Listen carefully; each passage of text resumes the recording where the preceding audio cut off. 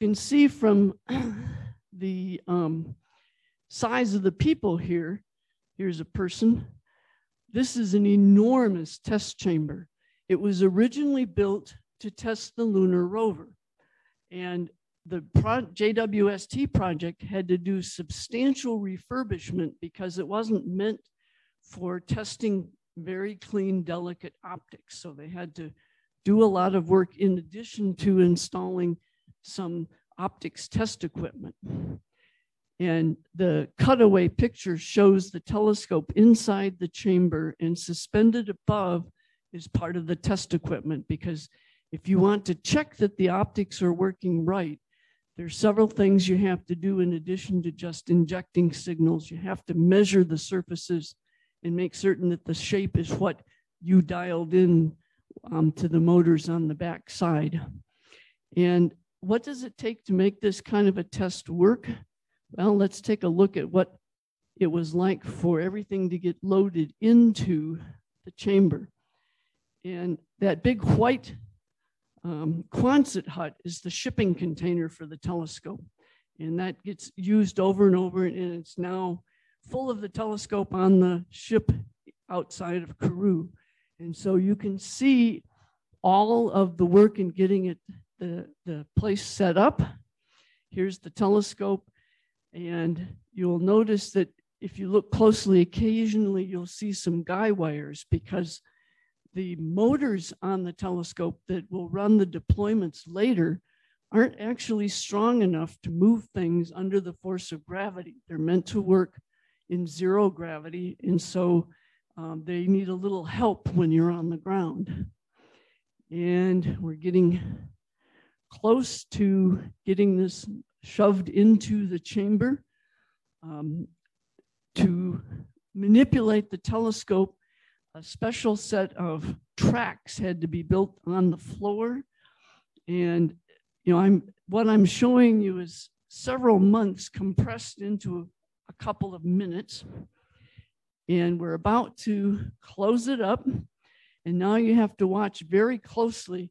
The temperature gets all the way down to the coldest that it's going to run, and then the thermometer comes back up and the telescope will get wheeled out. And that part at the end there that went by very quickly when it was at temperature, we spent 3 months running the test. And it was 3 months of 24/7 operation. So it was a pretty big deal. And it was a bigger deal in terms of consuming cryogens, consuming the materials that keep the test chamber cold. And the chamber actually had to be gotten down to about 20 degrees above absolute zero to simulate the environment of being in space. And that took, you can see the numbers, 1.73 million gallons of liquid nitrogen. It's an enormous amount. The cryogenic suppliers loved us, except for something I'll talk about in just a moment. While we were testing at Johnson, Hurricane Harvey hit. We did not stop the test. We kept going. I happened to be there. In fact, I kind of wondered if I wanted to be there in the following sense. We had a shift schedule, and my shift was to start basically the day that Harvey hit. So I was flying out late the day before. I had enough sense to rent an SUV instead of my usual compact car. And as I, the Houston Hobby Airport, which is the one you can fly to nonstop from Tucson, was already closed. It's at a very low elevation and floods easily.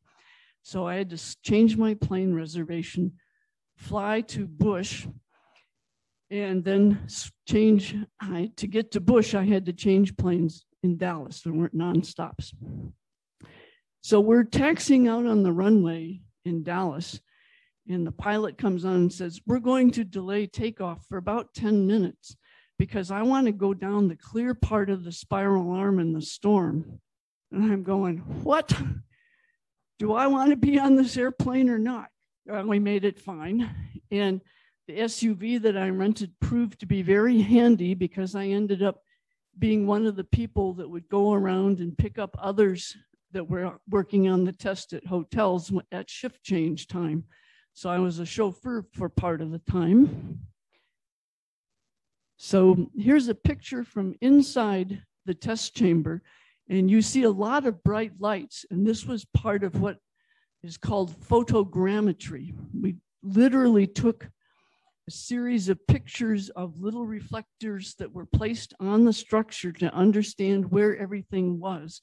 That stuff isn't flying, and the lights were turned off for most of the test, but every few days we would take a measurement to make certain that everything was still in the same place that we thought it had been in when we closed up the chamber. So what did my team actually do in those 3 months? Well, we participated in a series of very carefully planned tests to make certain that every optical element got tested, meaning that some light was shined through it. We did all kinds of measurements. We practiced tilting and tipping all the mirrors in the telescope, making certain that we knew how to line them up. And so we were spending a lot of time taking short exposures of simulated stars and checking that they looked right. And our colleagues on the NIRSPEC team, NIRSPEC is a near-infrared spectrograph contributed by the European Space Agency, and it has a very clever feature that it has a whole field of little shutters that you can open and close, which astronomers would open up to match a collection of stars or galaxies on the sky and leave the rest dark. Well, they opened up the shutters in a pattern to simulate what Hurricane Harvey looked like. So an amusing thing. When we were done at Johnson, the telescope went back into the shipping container and put on a C5A and flown over to Los Angeles, where it then got moved into a big clean room at Northrop Grumman. And the main thing at Northrop Grumman was taking the telescope and mating it to the spacecraft and the sun shield. The spacecraft is on the underneath side because it doesn't need to be cold. In fact, it'd be a big bother if it were cold. And it has to do a lot of housekeeping stuff. It sends the signals down to the Earth, all the data we take, all the images, and it receives all the commands and the cues of what we're going to observe next. So the spacecraft is pretty important. And so this is, you can see the sun shield kind of looking all swooshy around there and the telescope being lowered. And I have, here it is fully mated, taken from a picture from one end. And this is the view you would see of it just a little while after we start unfolding things after launch. But here's another one of these videos that will let you get a sense of what it's like to pick up a telescope, move it around, and then put it into position. And you notice there's something that looks like a little umbilical cord hanging off the bottom of the telescope. That's where all of the electrical cabling signals that go to the instruments are located, and also a cooling pipe to help MIRI get cold, because the mid-infrared instrument has this refrigerator that gets its detectors colder than the rest of the facility, and that most of the cooler is on the underneath side because its main job is to be like a refrigerator, so it dumps heat out on the bottom side. And so here's the telescope finally mated to the sun shield, but not fully folded up. And if you look up at the top, you see that the telescope is suspended from the ceiling of the test chamber. And again, that's because part of the structure here is when it's it's being held up above the sun shield as it will on orbit. And when it's in that kind of a position, the structural elements that are extended, as they will be in the final configuration in space, aren't quite strong enough to hold it up. So they need some help. When it's all compact down, everything is strong enough because there aren't any of these delicate connections that are meant to reject heat in position. So it's pretty amazing. And we got to see the telescope in this configuration back in October 2019 when we had a meeting over there. And then, of course, all the rest of the tours that we had hoped to have got canceled because COVID hit a few months later. And I have to say that the impact of COVID has been not negligible, but the team has found very good ways to work around some of the problems. One of the funny things was, one of the hardest things to work around is that when you go out and you have a clean room, everyone has to put on the special bunny suits. In the room where that's done at Northrop is relatively small. And so the thing that slowed down the work once COVID hit was how long it took everyone to get suited up when they did it only a few people at a time because of the small garbing room. The actual clean room is plenty big and has lots of ventilation, but getting dressed up took all the time. Now we're starting to fold it up, and there it is, all folded up, ready to be put in the shipping container. And something I didn't point out along the way, but you know something that Southern California is famous for? Earthquakes. And there have been two while we were there. Neither of them major, neither of them transmitted any forces onto the telescope beyond what it was designed to withstand. In fact, way, way smaller. But there were a couple of critical maneuvers that people were quite nervous that if there had been an earthquake when the telescope was dangling off the crane, for example, that might not have been too pleasant. So they tried to make certain that they minimized that time to the maximum extent possible. Okay, this is the ship that I have mentioned. It's not actually owned by the European Space Agency. It's leased by them in conjunction with the French company that builds the rocket, Arianespace. And it's not an overly large ship, but it's good size. And last week we got to see a video that has not yet been released of what it looked like as the telescope in the shipping container was being put into the boat. And the inside of this boat is amazing. It looked like polished stainless steel, more or less, very clean. And its primary job is carrying the Ariane 5 rocket parts from Europe to the launch site. So they're used to carrying spaceborne stuff between distant places. And tomorrow we think it will be at the dock and the telescope package will be unloaded, and there'll be a press release, we think, on Wednesday showing how this has all come about. Here's a view of the Ariane launch complex on this northeast corner of South America. A lot of what goes on there looks very similar to what goes on at Cape Canaveral. In fact, the way they move things around looks similar to some of the moving equipment at the Cape. And there's some views of the buildings and the launch towers. There's a launch. That's what we hope to see the morning of December 18th. Now, assuming that this all goes off smoothly the rest of the way, what's going to happen after that? Well, what this very busy chart, and don't try to parse it all out, but the orange part is when we're checking out that the spacecraft is okay. We're going to get the telescope fully deployed from this folded up configuration.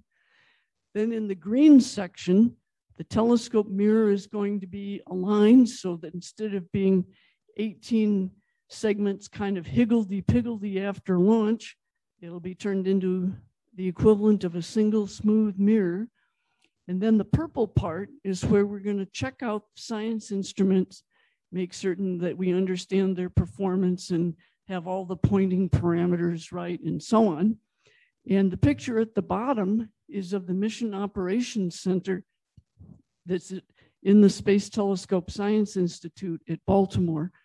And not very long after launch, all control will be shifted from the launch site in Kourou to the people in Baltimore.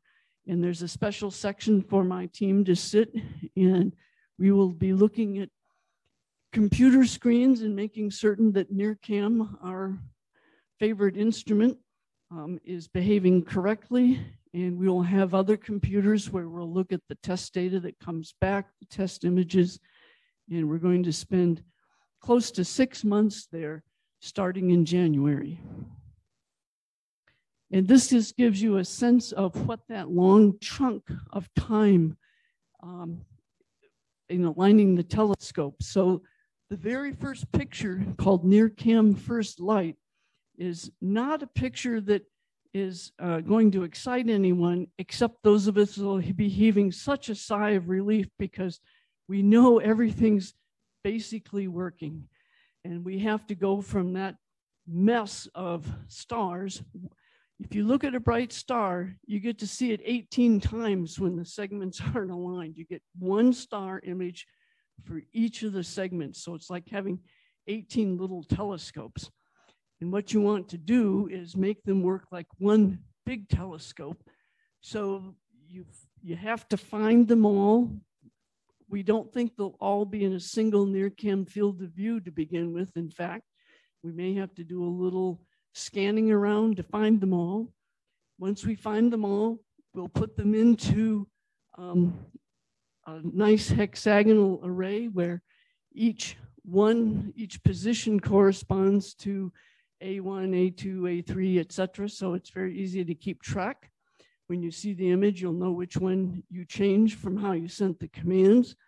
And then after you get those each individual segment into this hexagonal structure, you get it tweaked up, then you're going to collapse them all down on top of each other. And then we have to use a special fixture that checks the focus jump from one segment to the next.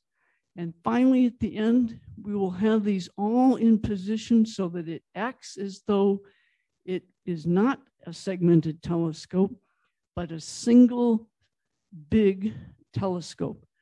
And then once we get it lined up like that, the predictions are that we'll only have to check it, change it, tweak it up every 2 weeks or so. And you might ask, how do we know that this part's going to work? Well, it turns out that the mathematics involved of analyzing these images and telling the telescope mirror segments what to do is the same as we use at our ground-based telescopes for what we call adaptive optics, where you try to take out the changes induced by the Earth's atmosphere to the light coming to the telescope. But on the ground, because the atmosphere shimmers, you have to do that 1,000 times a second, as opposed to once every 2 weeks. Once every 2 weeks is relatively easy. And we actually don't do the calculations in the telescope itself. We take the images, they get sent to the ground, they're analyzed, and then the tweaks to the mirror positions are sent back up. So it's should be pretty efficient. And there are those that predict we may not even have to do it every 2 weeks. And once we get to that beautiful state of a single smooth mirror, we can start taking data with all the instruments. You can see in the lower right, my favorite, NIRCam. The upper left is my husband's favorite, MIRI, because that's the one he looks after. And then I'll point out that there's some more talks in this series where, I gave somewhat short shrift to the science that's going to happen because I wanted to tell you how we actually built the telescope. And my colleagues here are going to tell you more about how we're going to use it. And then I'm hoping that about this time next year, we'll have some gorgeous stuff to show you, beautiful pictures. Thanks a lot for listening.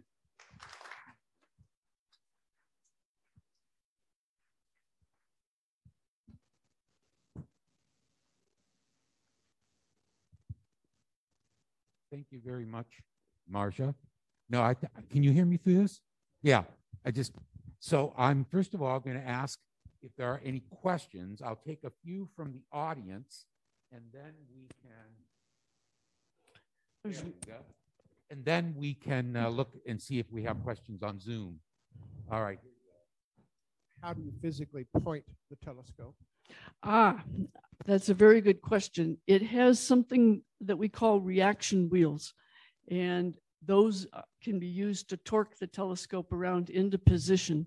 And then once we get close, there's something called the fine steering mirror that takes out any residual vibrations. And part of the reason that there's a propellant tank is that because of the sun shield and the way the torques work, we'll build up momentum preferentially in one direction and have to use a little bit of propellant to do what we call unload the reaction wheels. So what exactly does a principal investigator do? I didn't put into this slide package the buck stops here slide, but basically I was responsible for making certain that the instrument was designed and built to meet the requirements that we had laid down. The buck stops here part was that when something bad happened, I had to be the one to tell Goddard that something bad had happened. And probably in all honesty, the actual worst thing that happened during the construction of NIRCam was that our optics are held together on a beryllium bench, same material as the telescope mirrors. And those benches had to have a lot of machining, and that because beryllium powder is poisonous, it gets done at a special place, special company called Axis in Alabama. And they were falling behind schedule, and so they were working on Saturdays, and it was mostly computer controlled, but there were a few steps where they had to do something manually, and there had been some little measuring rods that had been attached as part of the process, and they were supposed to get shaved off by going in, say, the Y direction, and the guy pushed X instead and drilled a hole right through the bench. It cracked, and there was $2 million down the drain just like that. That was not one of my better days. I don't have any questions on Zoom. If there's anyone watching on Zoom who'd like to ask Professor Ricci a question, please type it into the chat. What's the expected service life? Well, the engineer design lifetime was 5 years, and that means that all the mechanisms were put through accelerated tests to simulate being used nominally for 5 years. Actually, the test, you do it for twice the lifetime. The propellant tanks used for this momentum unloading and keeping the orbit in this L2 location, which isn't fully stable, it's an unstable point. The propellant loads nominally should take us through 10 years. And there's some thinking that if you organize the observations in the right order, you can minimize how much propellant you might have to use, and maybe we can go a bit longer. We do now have some questions from Zoom. First question. What limitations are there with respect to direction to observe versus avoiding heat sources like the sun, et cetera? Very good question, yes. As one could sort of tell from the way the sun shield is laid out with the sun, earth, moon in one direction, JWST can't point anywhere in the sky. It can only point to about 40% of the sky at any one time. And as it as it and the Earth go around the sun, the exact pointing directions change by roughly a degree a day because there's 365 days to go around the sun. And so we have what we call the field of regard. And there are two zones, one in the north, ecliptic north, and one in the ecliptic south, where you can observe the full year round. Another question. Were any flaws found during testing? If so, how were they fixed? Indeed, some flaws were found in the test at Johnson, for example. There was a funny cyclic variation of a vibration in the telescope structure. And it took a little while to figure out what is disturbing the optics. Well, it turned out that someone noticed that the optical disturbances were in synchronism with heaters turning on and off in the box on the back side of the telescope where some instrument electronics are located. Those electronics have to be kept warmer than the surroundings, than the being so close to absolute zero. They were designed to work closer to room temperature, so there's heaters. And when those heaters were cycling on and off, it was changing the precise size of the connection between that box and the rest of the telescope and disturbing the telescope. And so it was figured out that by changing the nature of that connection to being not a rigid pole, you could get rid of that problem. We've got a couple more questions pop up here on Zoom. Does the solar wind interfere with maintaining direction? Oh, it certainly does. And in fact, if you go back and find some old drawings of Webb, you'll see that the sunshade is bigger in a slightly different shape. And it was realized that that shape needed to be modified because we couldn't take that much momentum coming from the solar wind. And I didn't show this, but there's a flap on the back side of the telescope that will get adjusted and locked into position on orbit once we kind of get a sense of exactly how the solar wind is affecting things to help minimize some of that buildup. There's another question. Will any of the Hubble deep fields be duplicated? Oh, they are first on my list. In fact, the one in the southern hemisphere where the Chandra satellite also observed for 7 million seconds is where my team is going to spend several hundred hours of our observing time. Do we have any other questions here from the audience in the room? Okay, we've got one more up here.